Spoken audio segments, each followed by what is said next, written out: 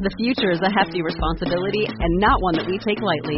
But then, taking things lightly has never been what Hefty is about. That's why we've created the Hefty Renew program that turns hard-to-recycle plastics into valuable resources like park benches and building materials. To participate, simply fill up an orange Hefty Renew bag with accepted items, tie it up, and drop it in with your regular recycling. That's it. It's that easy. It's time to rethink recycling with Renew. Particular valued resources may vary by geography. More info available at heftyrenew.com.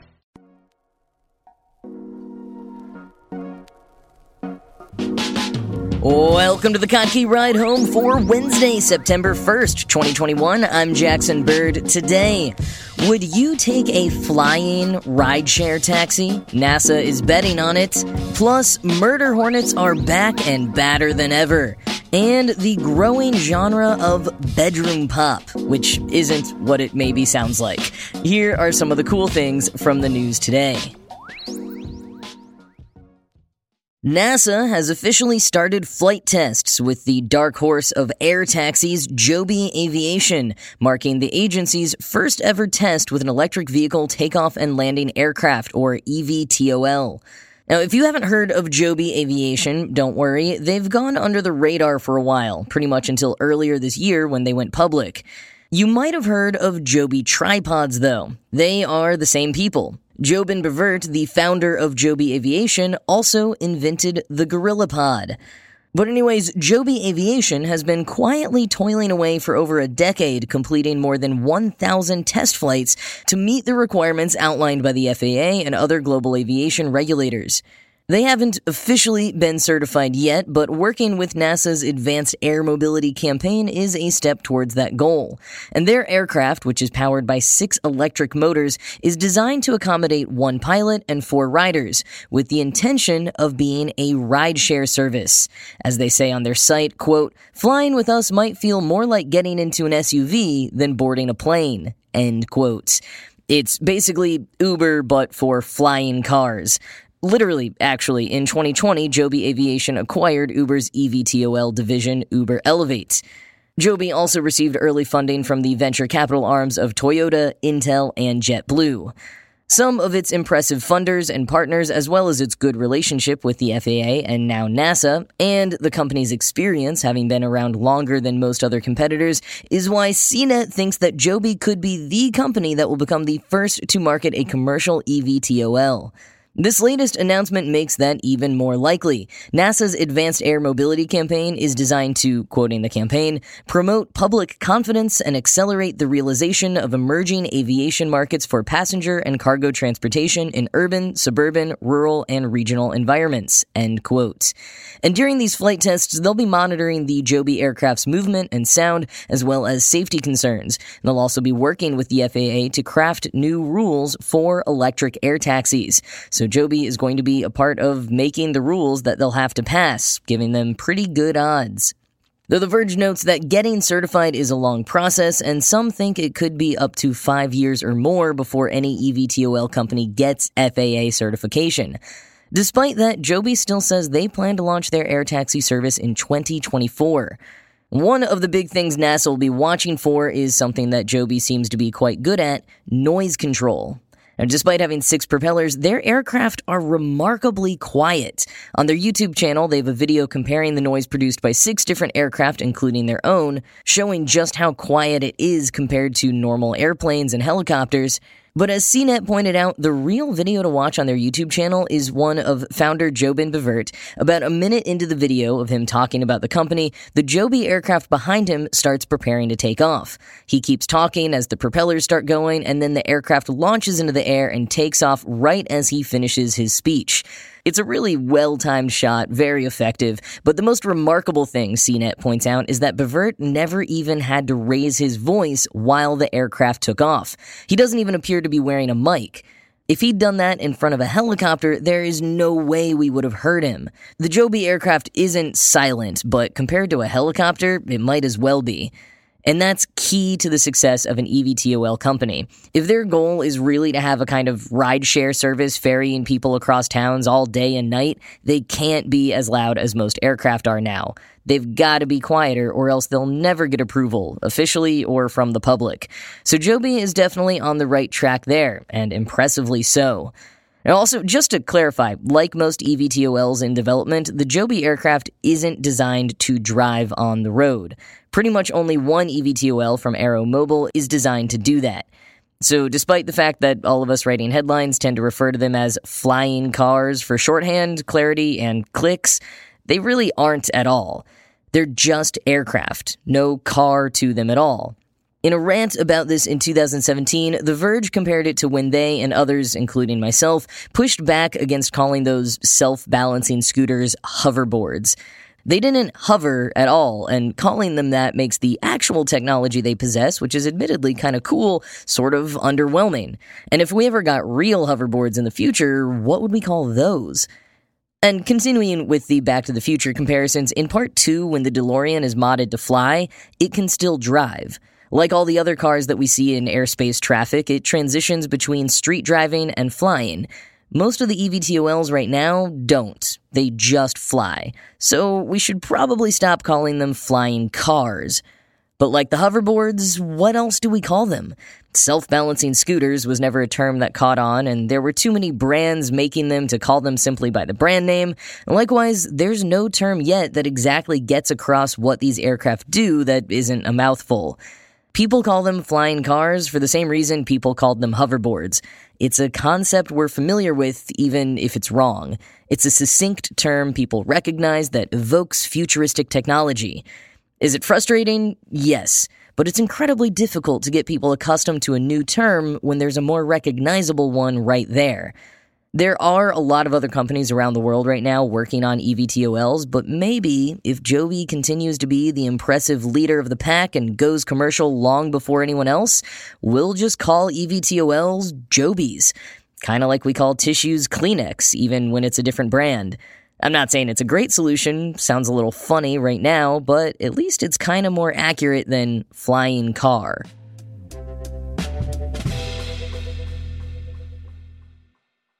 So I just got back from Washington State, a trip that required a lot of logistical navigation. There was COVID, of course, but also the wildfires in that part of the country. And as former guest host Glenn Fleischman reminded me as soon as I landed in Seattle, the murder hornets.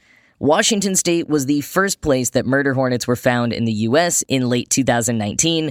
But this past week, officials in Washington found and removed another nest, the first one of this year. Now, as I said on one of the very first episodes of this show, murder hornets, or Asian giant hornets, are nicknamed murder hornets because of the destruction that they wreak on other hornets as well as honeybees, the colonies of which they can destroy in mere hours. Despite their shocking size of almost 2 inches long, they don't pose the same threat to humans.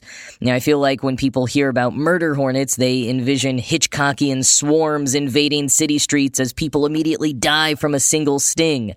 It's not that intense. They are still dangerous to humans, though. Murder hornets don't bother with humans unless provoked, but when provoked, they'll sting. And while Scientific American points out that milligram for milligram, murder hornet's venom is less toxic than a honeybee's, the murder hornet is so big that it has a larger dose. And crucially, it can sting you over and over again.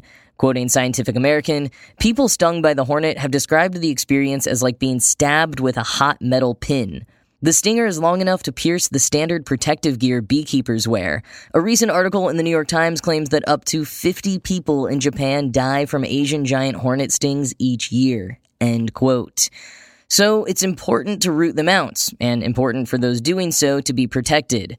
And that note about the stinger being long enough to pierce usual beekeeper gear is why if you see any photos or videos of officials removing the nests, they wear thick, sci-fi looking suits.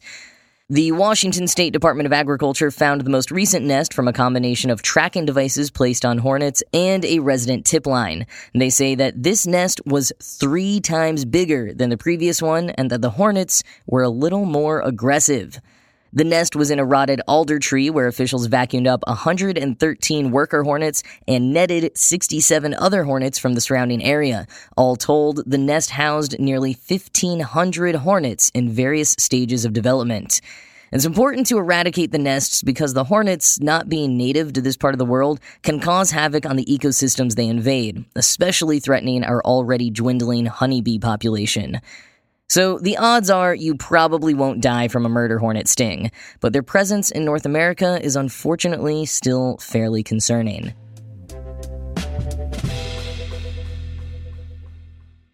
At FanDuel Casino, we know the only thing better than a win is a free win. That's why we made Reward Machine, the daily free-to-play game that gives you a chance to win up to $2,000 in casino bonus. We've given away over $50 million in free bonuses, and we're just getting started. Every day at 6 p.m., you get 3 chances to spin the Reward Machine reels. There are 3 ways to win. 1. Match any 3 symbols for an instant win. 2. Collect symbols each day for a chance to win weekly prizes. Or 3. Win up to $2,000 if you collect 3 trophies. FanDuel has given away over $50 million to hundreds of thousands of people through Reward Machine. So what are you waiting for? Download the FanDuel Casino app by going to FanDuel.com/PA3 and start playing Reward Machine today. That's FanDuel.com/PA3. No purchase necessary. 21 plus and present in PA. Bonus issued as non-withdrawable casino-only site credit that expires 7 days after receipt. Restrictions apply. See full terms at FanDuel.com/casino. Gambling problem? Call 1-800-GAMBLER or visit FanDuel.com/RG.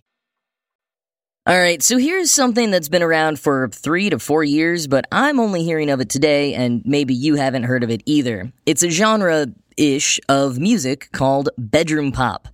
In short, it's music that was made in people's bedrooms with whatever gear and resources they had available, or music from artists who at least got their start that way. It tends towards lo-fi vibes even when it becomes more produced. It spans genres, but there's a decent community feel among the artists, all of whom originally found an audience independently online.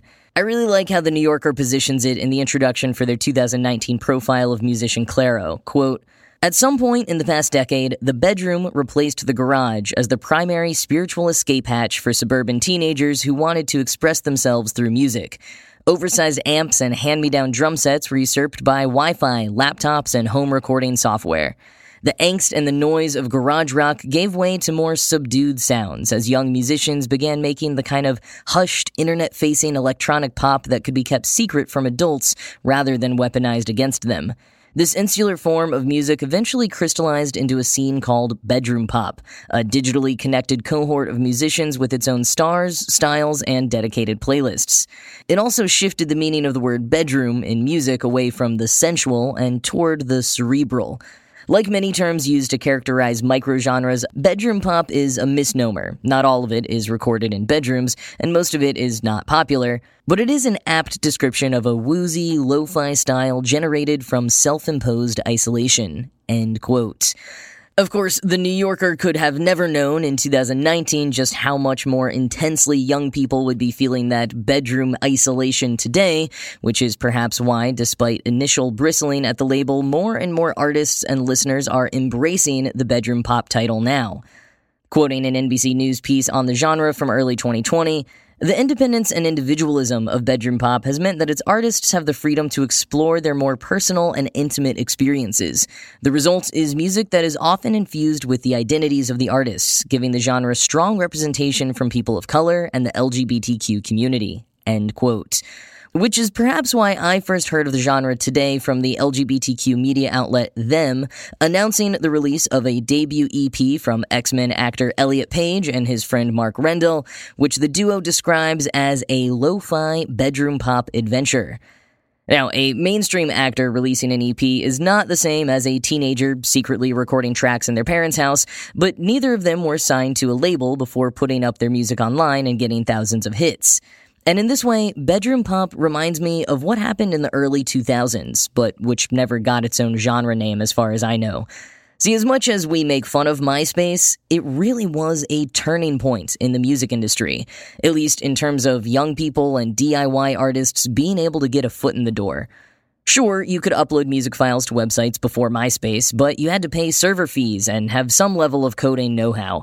With MySpace, it was super easy for a young teenager or anyone else to record themselves singing or playing guitar into their family computer's microphone, upload it to MySpace, and then have people around the world find and listen to it.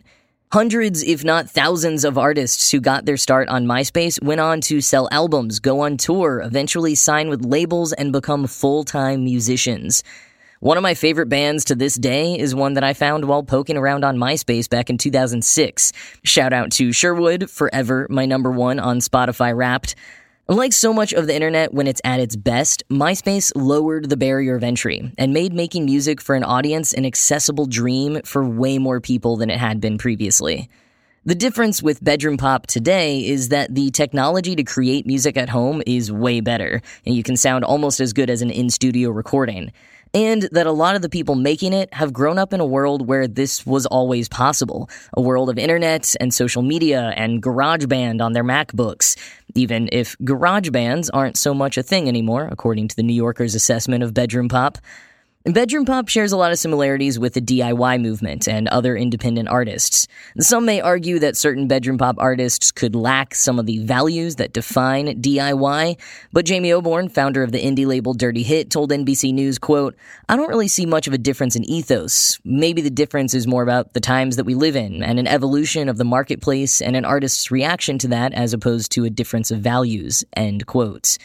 And many bedroom pop artists who have signed with labels say their bedroom pop roots will always be a part of the music they make. And most do sign with smaller labels that let the artist retain a lot of control.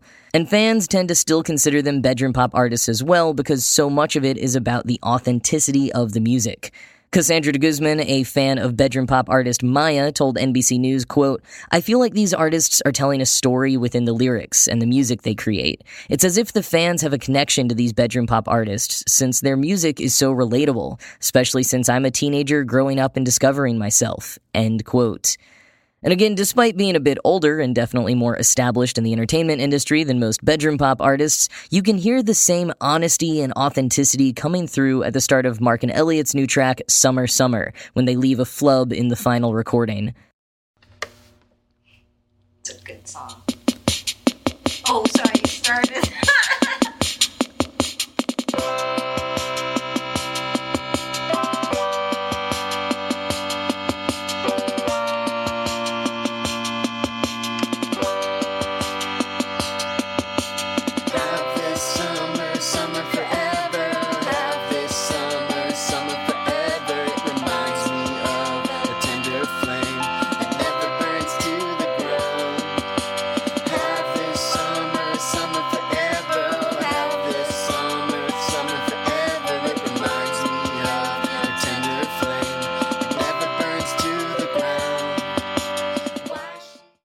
Bedroom pop seems like a natural fit for Paige, whose most famous musical performance is singing a cover of the Moldy Peaches' Anyone Else But You with Michael Cera at the end of the movie Juno.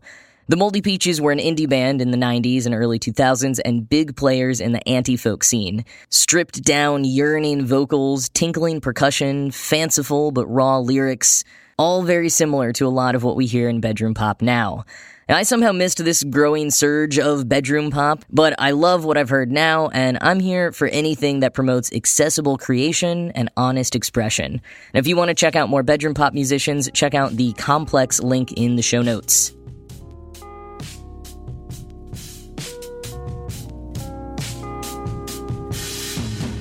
Well, that's all I got today. As always, this show was produced by Ride Home Media and Kottke.org. I am Jackson Bird, and I will talk to you again tomorrow.